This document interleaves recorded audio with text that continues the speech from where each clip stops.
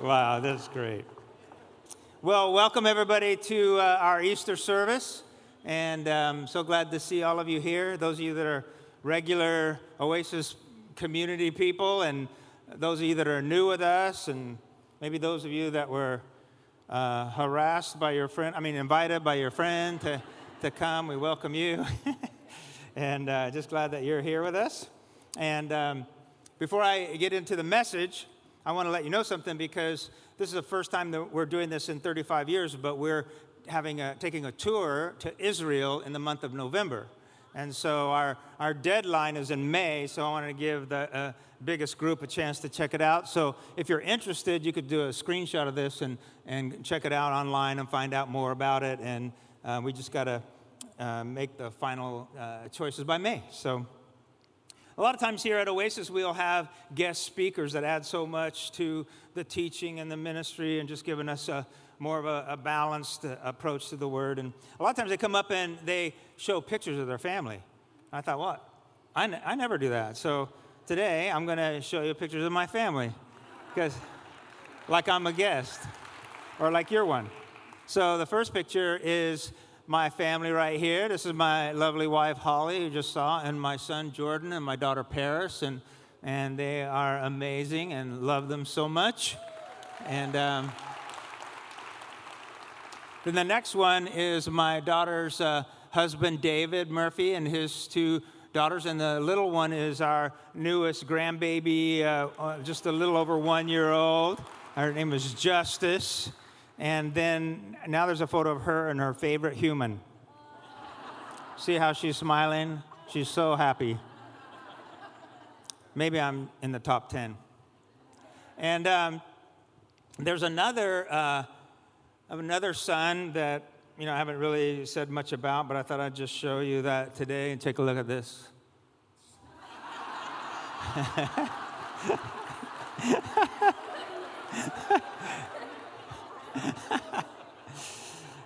Just kidding. That's Julian, who you just saw up here. He's a good friend and like a spiritual son, and one of our main pastors here. So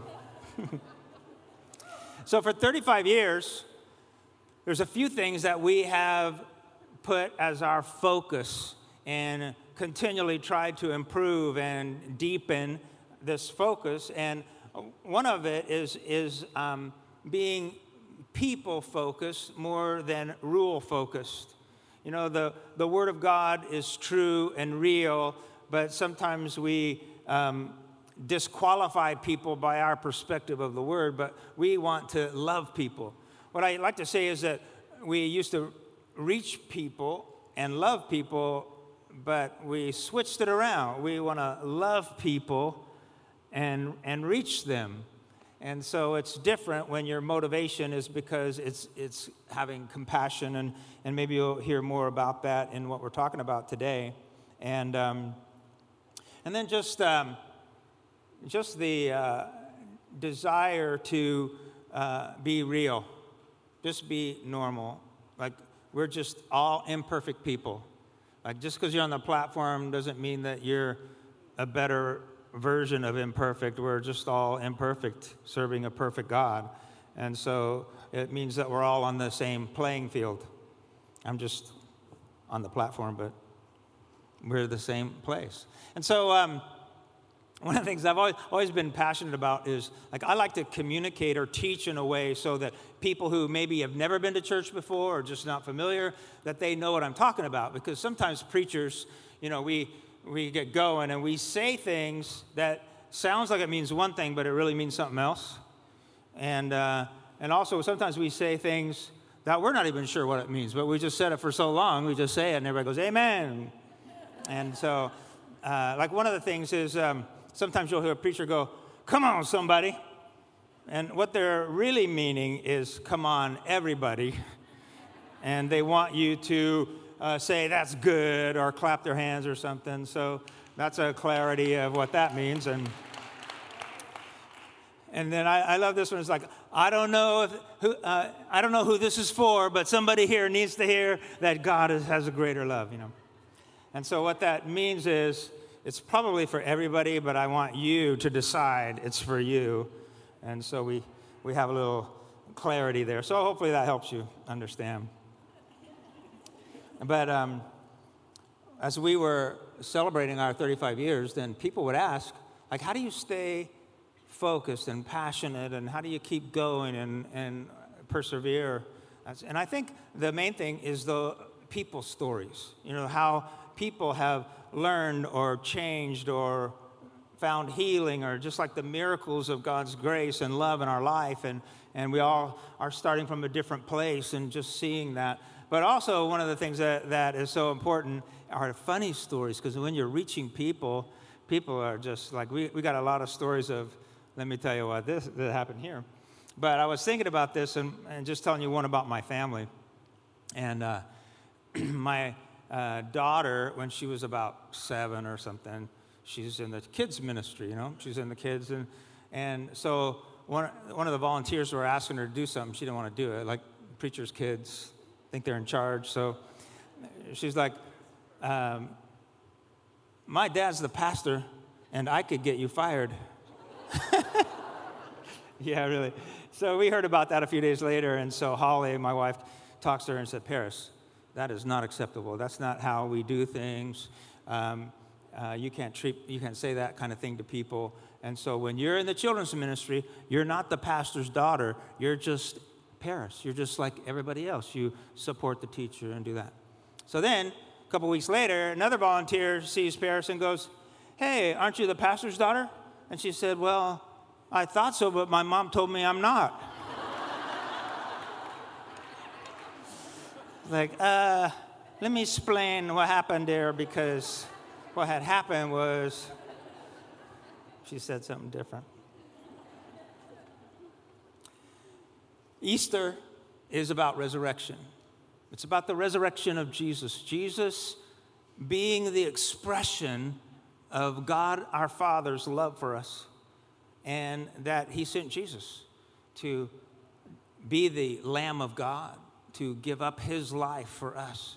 Anything that we owed to God by our failures, or anything that we would receive as punishment for sin and darkness and humanity, Jesus covered it. He's like, I got this. So he gave his life. He paid the price. And then by raising again, there's new life. He brought life to all of us.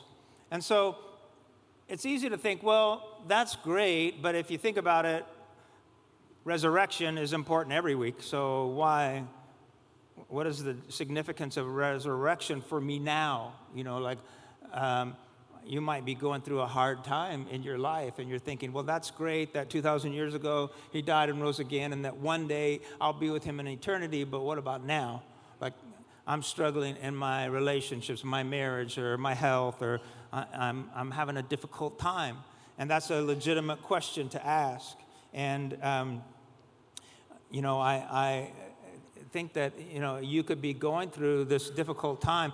You could be going through even just a time of uncertainty. Sometimes you get into a place in your life and it's just like you feel stuck. It's like what used to be working in your life is not working now, or you get this feeling like, okay, what's this next season? What are my next steps? What do I do? And there's a kind of a lost feeling. Have you ever, I was thinking about this week, but the Apple products like the iPhone or the laptop, sometimes when you're asking it to do something, you get this little spinning, colorful wheel that's, I guess, is supposed to be entertaining. And it is for like 3 seconds. But when it goes on to 15, 20, then you go, okay, I'm stuck. There's something going on here. It's taking too long. And unfortunately, I've seen that circle way too many times. But sometimes that's how we are, is that we're thinking that something should happen quicker than it does, or we're waiting for an answer, and we're thinking, well, so how does this resurrection life help me today in the circumstances that I'm in? And, I don't know who I'm talking about to today, but somebody needs to hear that there's a breakthrough coming. You can overcome because that same Spirit that raised Christ from the dead dwells in you. Come on, everybody.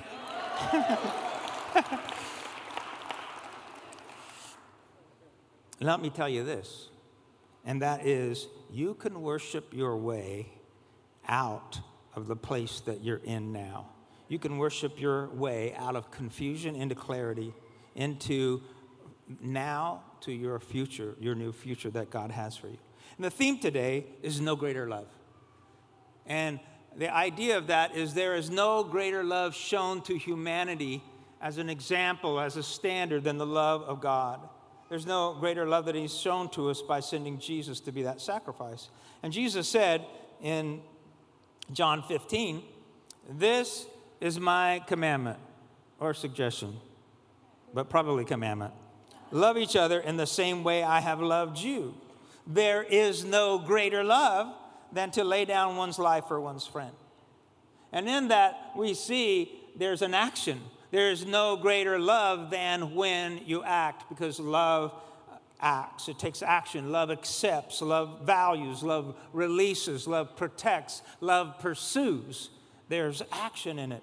And then we see that he said, when you lay down your life for your friend. And I don't think he's setting the standard that we have to die for each other, but it is, sometimes it's putting our own personal desires and needs second to someone else's needs who needs to be first. Somebody we need to show that action to. And so that's the no greater love. And so I'm going to tell you three things in this message today. And one is greater love involves embracing God's love for you personally. We may have all heard this scripture, "For God so loved the world that he gave his one and only son." And so what I'm telling you is if you can insert yourself personally into "For God so loved you," "For God so loved people," "For God so loved people in LA," "For God so loved people in Oasis Church," you. And that we start embracing and recognizing that that love is real. Because see, we can understand that theologically in our head, but sometimes we're not feeling it. We don't feel loved. It's like, I know you love me, but I'm feeling pretty alone right now. And sometimes it can be difficult. Sometimes that's hard to do because you may have got an impression from Christianity, a wrongly sent message from maybe people in the media. You hear somebody just hating on people in Jesus' name or criticizing, telling everybody how they're wrong. And that's really not the heart of Jesus, not the heart of the Christian church. It's somebody's theology, somebody's way of practicing their faith. But and so you get enough of that, and it sounds like just all the hate language out there also blends together. And so it can be hard sometimes to go, how can I embrace the love of God with that? You might even be thinking about having a not so great relationship with your earthly father. You know, maybe your father was absent or abandoned you or critical or judgmental or aggressive or abusive, whatever it might be. And so when you say, you need to accept the love of God our Father, and you're like, I don't know. And it might be easier for some of us to relate to Jesus more than it does to the Father. But it's the love of the Father who sent Jesus as this amazing gift, so to show how much he loves us. You know, my dad, his father left home often, but when he was 7, my grandmother passed away, so my dad lived in orphanages, homes in different times, and with other families and with his siblings and different things. And so I could understand how he might have trouble embracing the love of the Father, although he was a faithful follower of Jesus. But we're talking about how something changes when the love of the Father connects with us and resonates with us. And he said, Jesus said in John 15, I have loved you even as the Father has loved me. Remain in my love. Say, remain in this love of God. Lean into it. Keep that alive in you. Remain in my love. Then he said, when you obey my commandments, you remain in my love. Jesus was teaching principles for us to live by, wisdom from the Father, so that we could stay remaining in his love, connected with him, knowing how to honor God and to live a life that keeps his presence in our life. And here's another important thing that the Apostle Paul tells us in Romans chapter 8. No power in the sky above or in the earth below, nothing in all creation will ever be able to separate us from the love of God that is revealed in Christ Jesus our Lord. Nothing can separate us. You know, and I think about this, that it's not our failures, it's not our mistakes, it's not our distance, that God is not angry with that. There's nothing that separates us. And I thought maybe the only thing that could separate us from the love of God is our decision. Either we recognize and embrace his love for us, like he loves me, and that helps us get through. There's no demon, there's no sin that could keep you from his love. He loves you if you will turn and remain in him.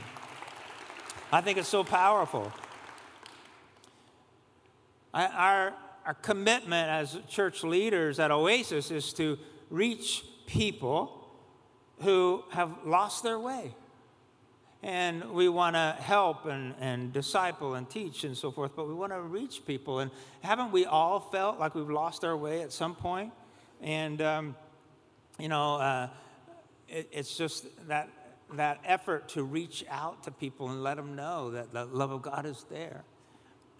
I'm old enough to know that when we used to find out that children were missing and we wanted the help of the public, they used to put pictures on milk cartons. And so we'd have pictures of kids going, this kid is missing. And then they would put them in flyers that would come in the mail along with the little, newspaper, magazines, and all these little things. They're junk mail. And we would hear about that. And so I remember I would often get the mail and walk by the first trash can, and I would throw the junk mail in the trash, and then have the real mail that I need to answer or respond to, and I'd take that over to the desk. And then one time it dawned on me, it's like you're going through, this is trash, and then there's this thing, hey, all these kids are missing, and I was like, okay, trash. And then I thought, you know what, if my kid's face was on one of there, I would hope that people wouldn't just go, oh, well, this is trash. And sometimes I think I just don't want us as a church, a community that loves people, to take lightly that people have lost their way. And I think the heart of the Father is, I want you to pay attention. I want you to let this message be clear in you and for others that I love you.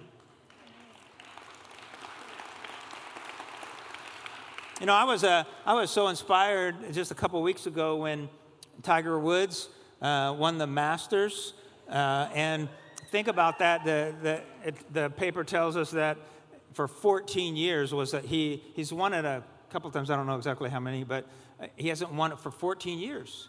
How many? 5? 5? Okay. So 14 years goes by, and some of you might be familiar. He went through health problems. He went through pain and relationship issues and all kinds of stuff that complicated his life and his skill. And then he came back, and it was a time where experts on golf would say, oh, he's had his best days, we're never going to see that again. But he fought back, and I just thought, I think that happens to us when we realize God has not given up on us. He's on our side. He loves us. We haven't lost that call. We can keep going. Somebody needs to hear, right, that you can have a breakthrough. You can overcome. Don't let your failures or disappointments, your sorrows of the past keep you from knowing I'm still loved by God. I've been thinking about the things that are what really is important in life and what really matters. And what I mean by that is sometimes I realize I've focused on things I shouldn't have focused on and didn't focus on things I should have focused on. And when you're looking through and reflecting things, I was like, you that becomes clearer, and it's reality hits hard when you realize that just because you're doing more does not mean you're getting a lot more done. You're just busy. And we can keep busy in our life and miss out on the 3 very simple things I'm telling you today that are life-changing. And one is how much God loves us. And I think personal revelation about God's love for us changes our whole approach to life. And I really think about it, there are things when I look back I wish I could have avoided.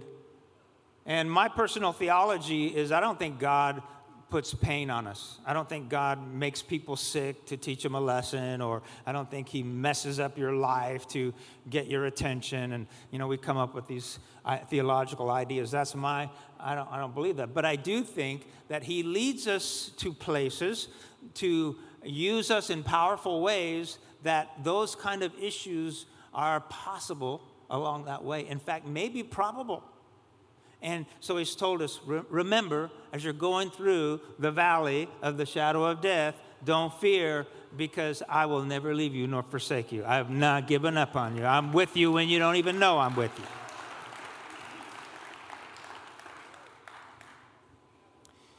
When we stop being impressed with the size of our problems and become more impressed with how much God loves us, then breakthrough is more possible. Second thing is, greater love involves how we love others. The Apostle John told us we love each other because he first loved us. So when we get that realized personal recognition, well, he does love me. He loves me like I am. He created me a certain way with certain gifts, and somehow that frees us to love others. We see others out of that same thing. God loves you and made you a certain way, and we treat each other. And the thing is, to be able to love others in a way that impacts them, that they connect with, that they hear it, is complicated sometimes, isn't it? It makes all the difference in the world. If you can love somebody in a way that they feel that, it has a dynamic impact on them, and I think it has a dynamic impact on you, because what's better than being loved, feeling valued, feeling special, and also being able to convey that to somebody that changes their perspective, their world, just like I am loved. And, sometimes we try to be loving, but it's not communicating.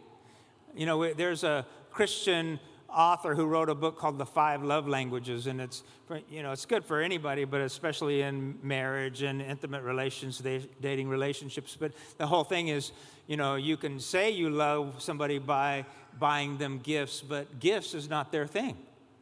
It's like, well, gifts is my thing. I'd feel loved if I got a gift, but it's like, well, that's not mine. Mine's like affection, hugging or touching.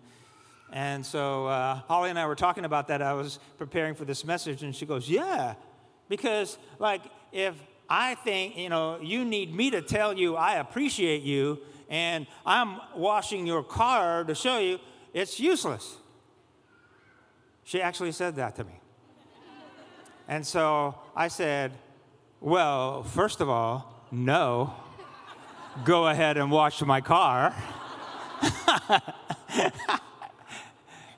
And second of all, there is no second. I love that. No, but we're talking about how to communicate that. And since we have such a diverse church community, I looked up, how do you say, I love you in different languages? And so, because you could say, I love you, and if another person speaks a different language, they don't know. So in Spanish, it's te amo, right? And Italian, ti amo.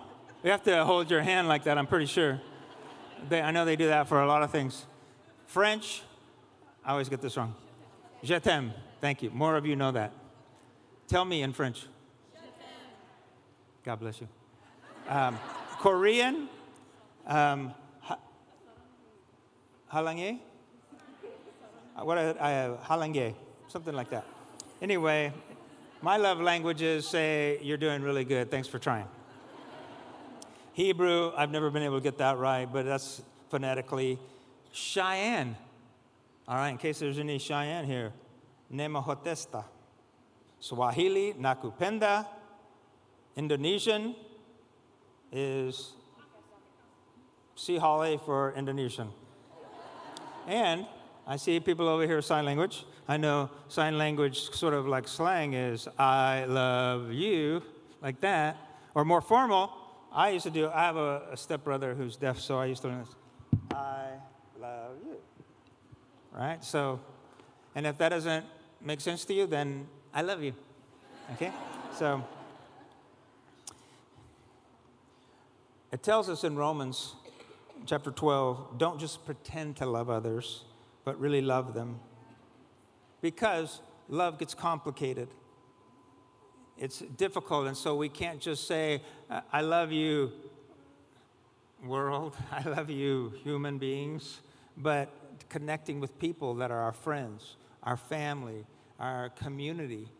And it's a journey. We have to keep trying to communicate it in a way that matters. And, a small gesture of love that lands can change the trajectory of someone's life. Sometimes it could even save a life. And then I think about things like what we say. I read something this week. It says, be careful with your words. Once they are said, they can only be forgiven, but often not forgotten. So we think about, and then here's good advice. It says, love difficult people, because you're one of them. That's good. Now, when you're dating and when you're getting married, then it gets like complicated times 20. And you're trying to, about 10 years ago or so, there was a couple of movies. One was He's Just Not That Into You. Wow, it was like 5 or 6 relationships. Crazy. There was a movie, Hitch. They're trying to teach you how to communicate and love people. And they're just like married people, and the guy wants to have an affair, or 2 people are dating, and then one wants to get married, and the other thinks everything's fine. They don't believe in marriage. And then somebody's chasing somebody who doesn't want to be chased. That's always fun. But here, one of the lines was, after they realized this relationship was bad, they go, the only thing my girlfriend and I had in common is that we both loved her.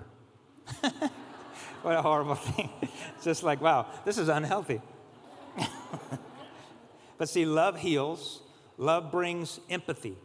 Empathy is that you understand the feeling. You understand, you connect with that. And that leads me to love unites. So here's the point. In this world today, with racial tension and hate talk all over, it seems so intense.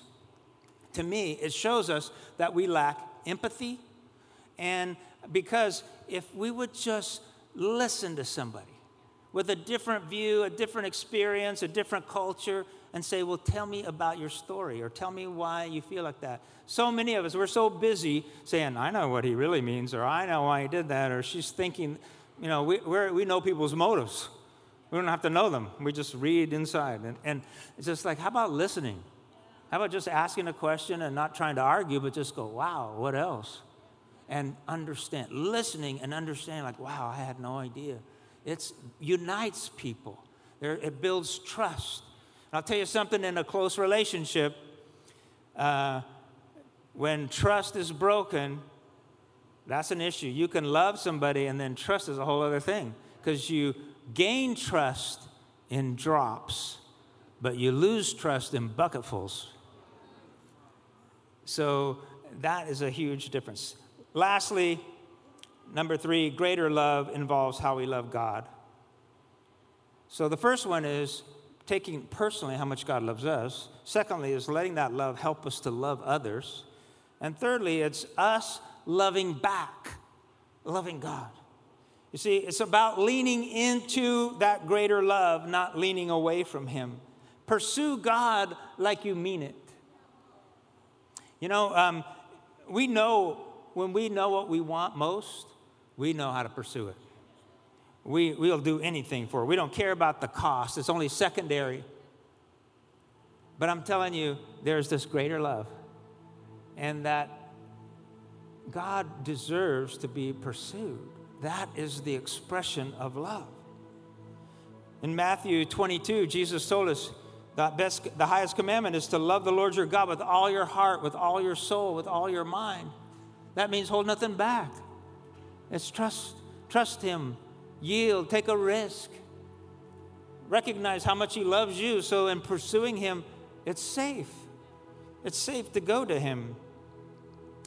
You have the right to love at a distance. But I'll tell you this, that we will miss out on the greater love if we hold back in giving Him our greatest. There's a story in the New Testament, and I'll end with this. And it's happened on Easter weekend.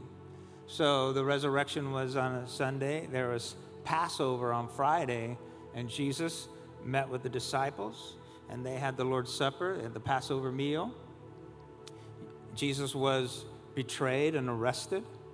And then there's a story where the disciples are frightened, so they scatter. And Peter is trying to follow and find out what's going on. Check it out. And so in Luke chapter 22, it says this: they arrested him, Jesus, they're talking about, and led him to the high priest's home.